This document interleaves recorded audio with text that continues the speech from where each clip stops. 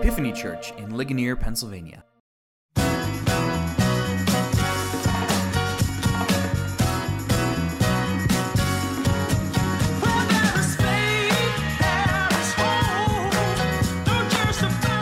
Welcome to Epiphany's podcast, a ministry of Epiphany Anglican Fellowship in Ligonier, Pennsylvania. Our church exists to help people discover and rediscover the love of God in the Christian gospel. For more information about our church, you can visit epiphanyligonier.org.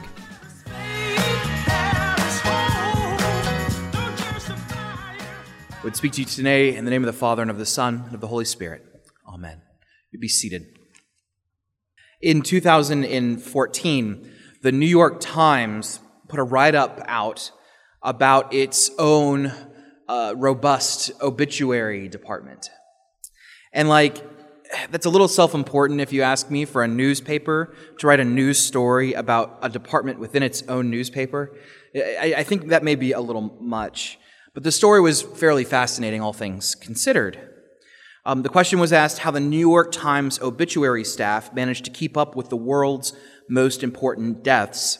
And it turns out between their regularly scheduled death notices, the obituary team is able to compose a number of advanced obituaries, pre-written obituaries for those whose impending death seemed culturally important. Former presidents, rock stars, socialites, war heroes. Their obituaries are already written, and they are ready for publication at a moment's notice. In fact, the staff acknowledged that their advanced obituary files included 1,900 pre-written obituaries for those who they had considered to be newsworthy, who they didn't want to wait to compose a new obituary, that they had it ready to go at a moment's notice when the person died. And in some very rare cases, this has happened only a handful of times at the New York Times, in some very rare cases, an obituary will be published where the writer of the obituary had already passed. The writer of the obituary had composed one of the advanced obituaries and put it in the file, and they had gone on to pass along, but then the person who they wrote about died after them. This happened with actress Elizabeth Taylor. It happened with comedian Bob Hope, baseball legend Ted Williams. The writers of their obituaries died before the famous person themselves. They call this phenomenon in the New York Times an obituary from beyond the grave. An obituary from beyond the grave. I mean, how about that? Having a dead person write your obituary. Someone who could summarize your life in such a way that the death was not a hindrance to its publication. In fact, this is such a rare thing, but it's something to meditate on as we conclude our time this morning with the patriarch Abraham in our reading from Genesis. We've been following our man Abraham now for months. In the timeline of Genesis, we've been with Abraham across 13 chapters. But we started with Abraham when he was age 75, when he left home in what we would call modern-day Turkey to follow God south into a region that we would now call Israel. And so now the patriarch, the man who was given promises from God, that man now dies a century later. He dies at the happy old age of 175 years old. Abraham is a foundational figure in all of Scripture. He's really the first person that we get to interact with who has a fully fleshed out relationship with God. We know a little bit about how Adam and Eve would walk with God. We know a little bit about how Noah survived the flood. But in terms of a good and bad, fully fleshed out, high and low, thick and thin relationship with God, Abraham's really the first. And with his death today, I think maybe it would be good for us to pause and reflect on what this means. In fact, what I'd like to do today is craft a bit of an obituary for Abraham. Let's craft an obituary for Abraham today. We could start at the beginning. Abraham was preceded in death by his father Terah, and he grew up in the ancient city of Ur. That's in modern-day Iraq. And back then, we called him Abram. We called his wife Sarai. But God changed their names, so let's use God's name as opposed to the original name. And after they got married, you see, the family, the whole family, Terah's family, they uprooted and moved from Ur to modern-day Turkey. They moved from Iraq to Turkey, as it were. And at the time, Abraham and Sarah, they were childless.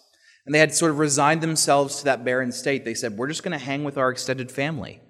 We don't have any children to take care of us when we get old, so maybe our extended family, our nephews and nieces, and that whole community will take care of us in our old age. But then at age 75, we should probably put this in his obituary, Abraham had a religious experience that changed his entire life. God spoke with Abraham and offered him a deal.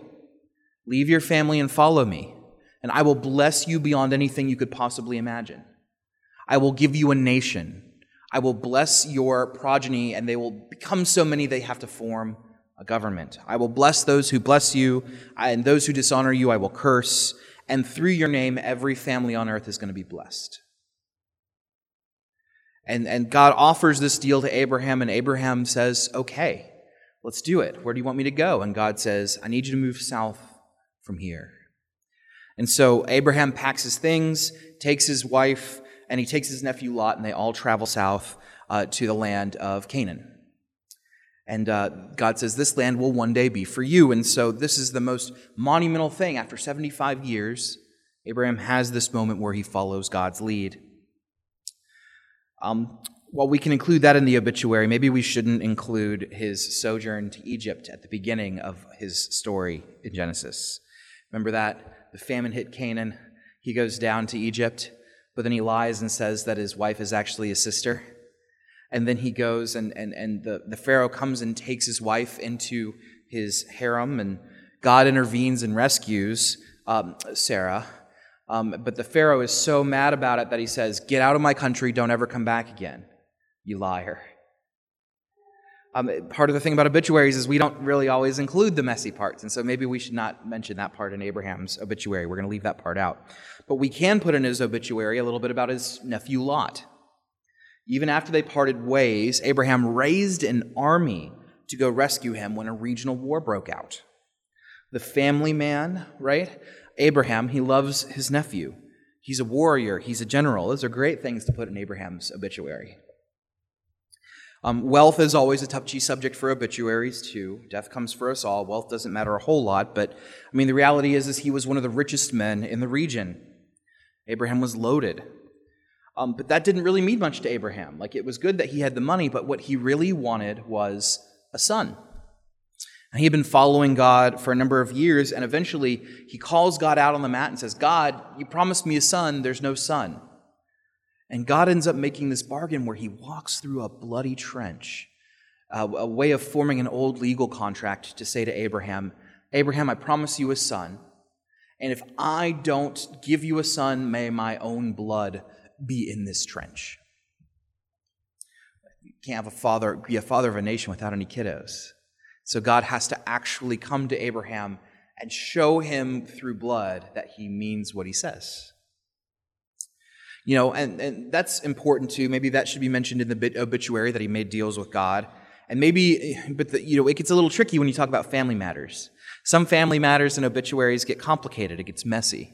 Should we mention Hagar? Should we mention the fact that he has a son with a woman named Hagar, named Ishmael?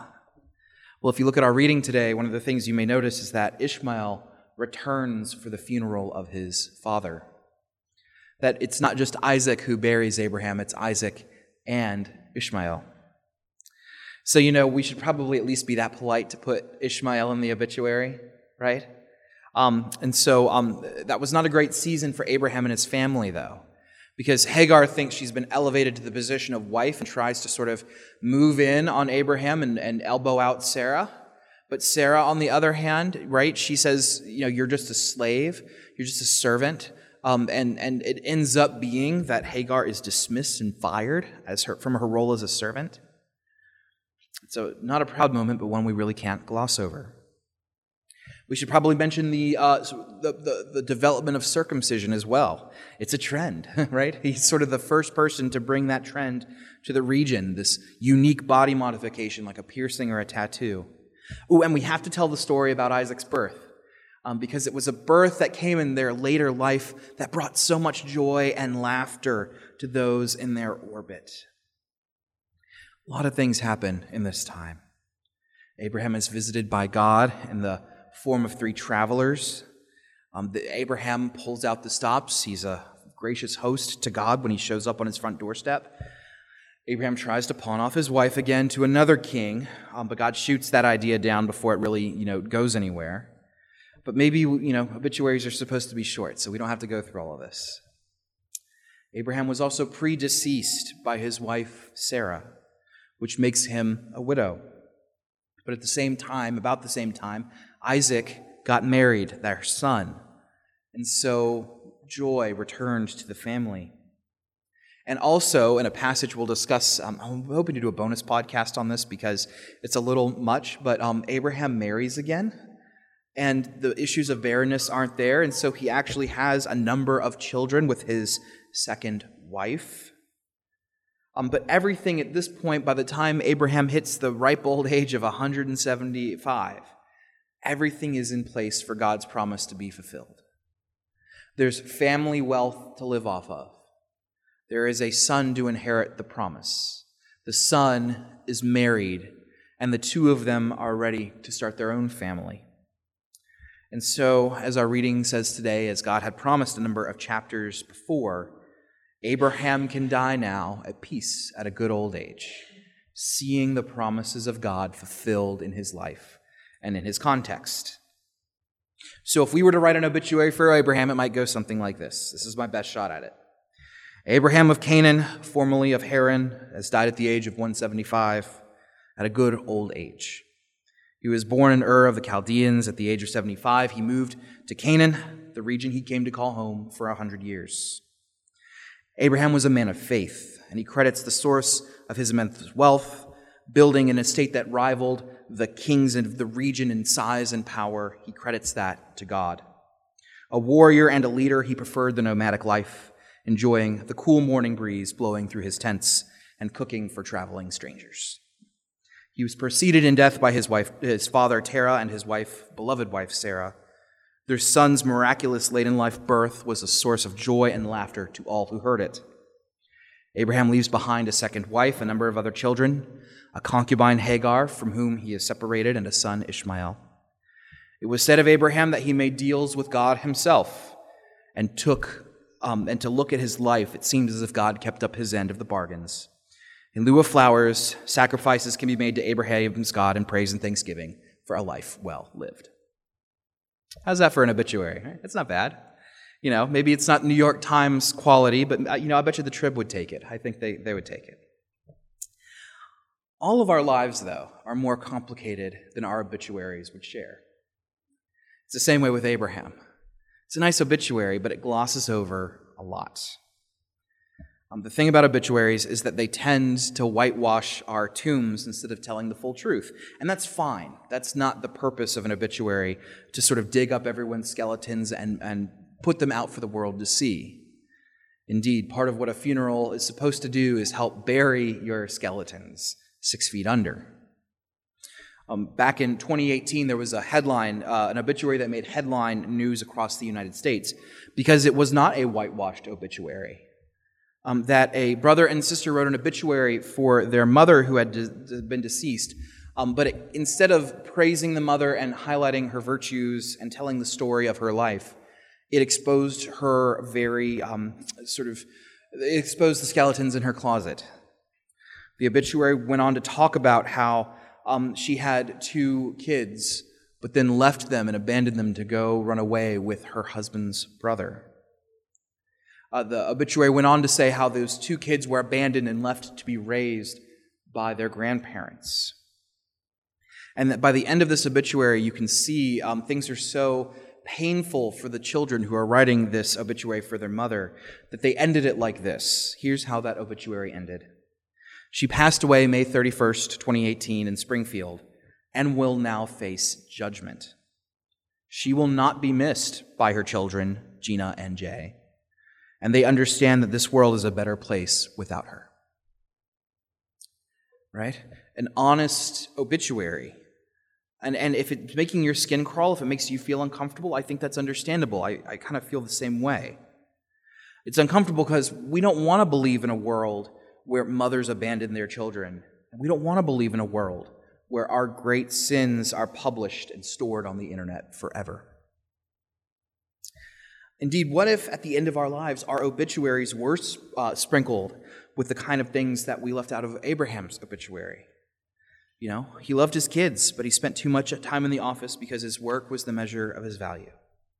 She loved her pet dog Ruffles, perhaps too much because she was too afraid of human intimacy to grow close with someone else and start a family.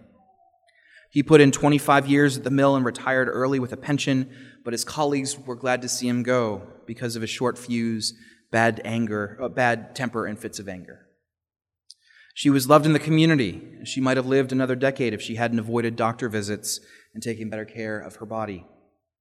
He served on the nonprofit board, but only because he needed community service hours from the plea deal he struck after the DUI. She was married to her husband for 35 years, but there was an affair at age 20 that was swept under the rug to take away and hide from public scandal. I mean, who knows? Maybe you're finding it free. Maybe you would find it free to have all of your sins exposed after you were gone to clear the air in your obituary.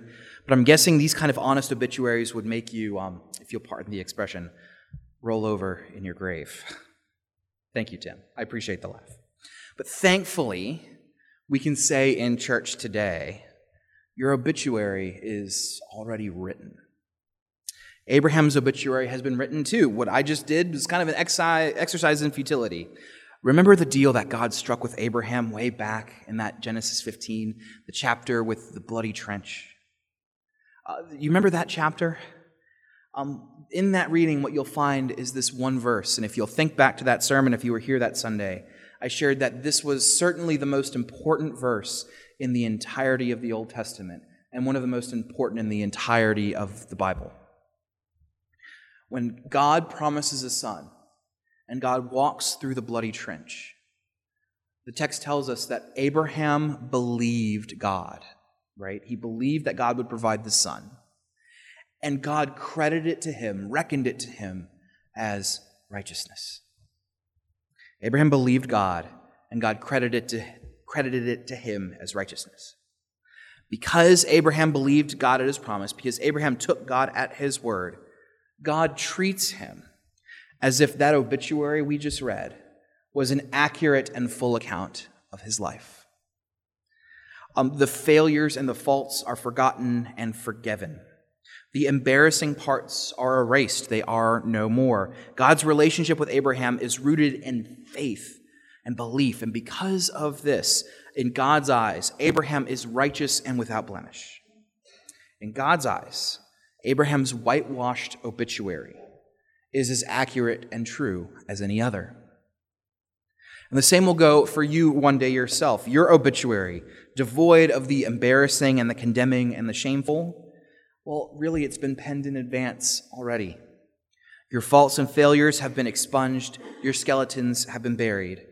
And like the New York Times, your obituary was published from beyond the grave by someone who already died. Because of Jesus' death and resurrection, we have a relationship with God that mirrors Abraham's relationship. If we believe that Jesus is king and that he's coming back to judge the world, if we believe that Jesus died and rose again, then we too have believed in God's promise, and we too are counted as righteous. The Bible word for this is justification. It's when we believe in God's promises, we are viewed by God as people just as if I never sinned. Justification. Just as if I never sinned. And in the realms of heaven, our obituary life is the account that God sees when he makes his promises to us. The story of Abraham, friends, in our reading today and in our reading over the past 13 chapters, the story of Abraham is the story of a wildly imperfect man who believed in God's promises. He was not a particularly holy man. He was not a saint as we are accustomed to using that word. He was a man who God elected to work with, a person who took God at his word. God did not love him because he lived a perfect obituary-style life of serene perfection and harmony.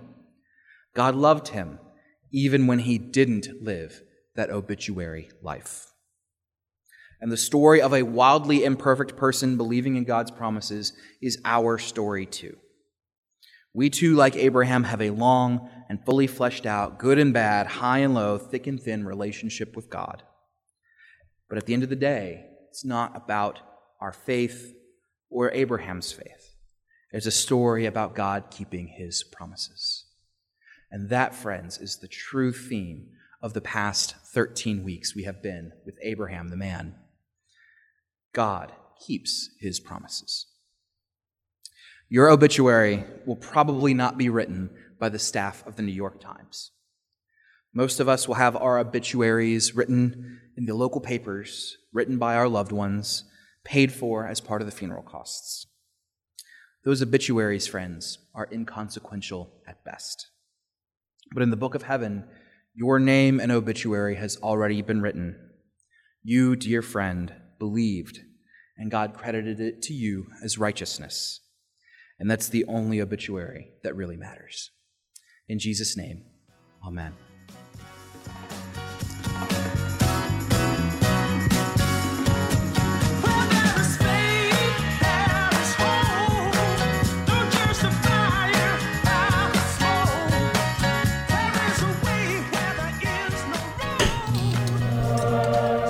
Epiphany Church in Ligonier, Pennsylvania.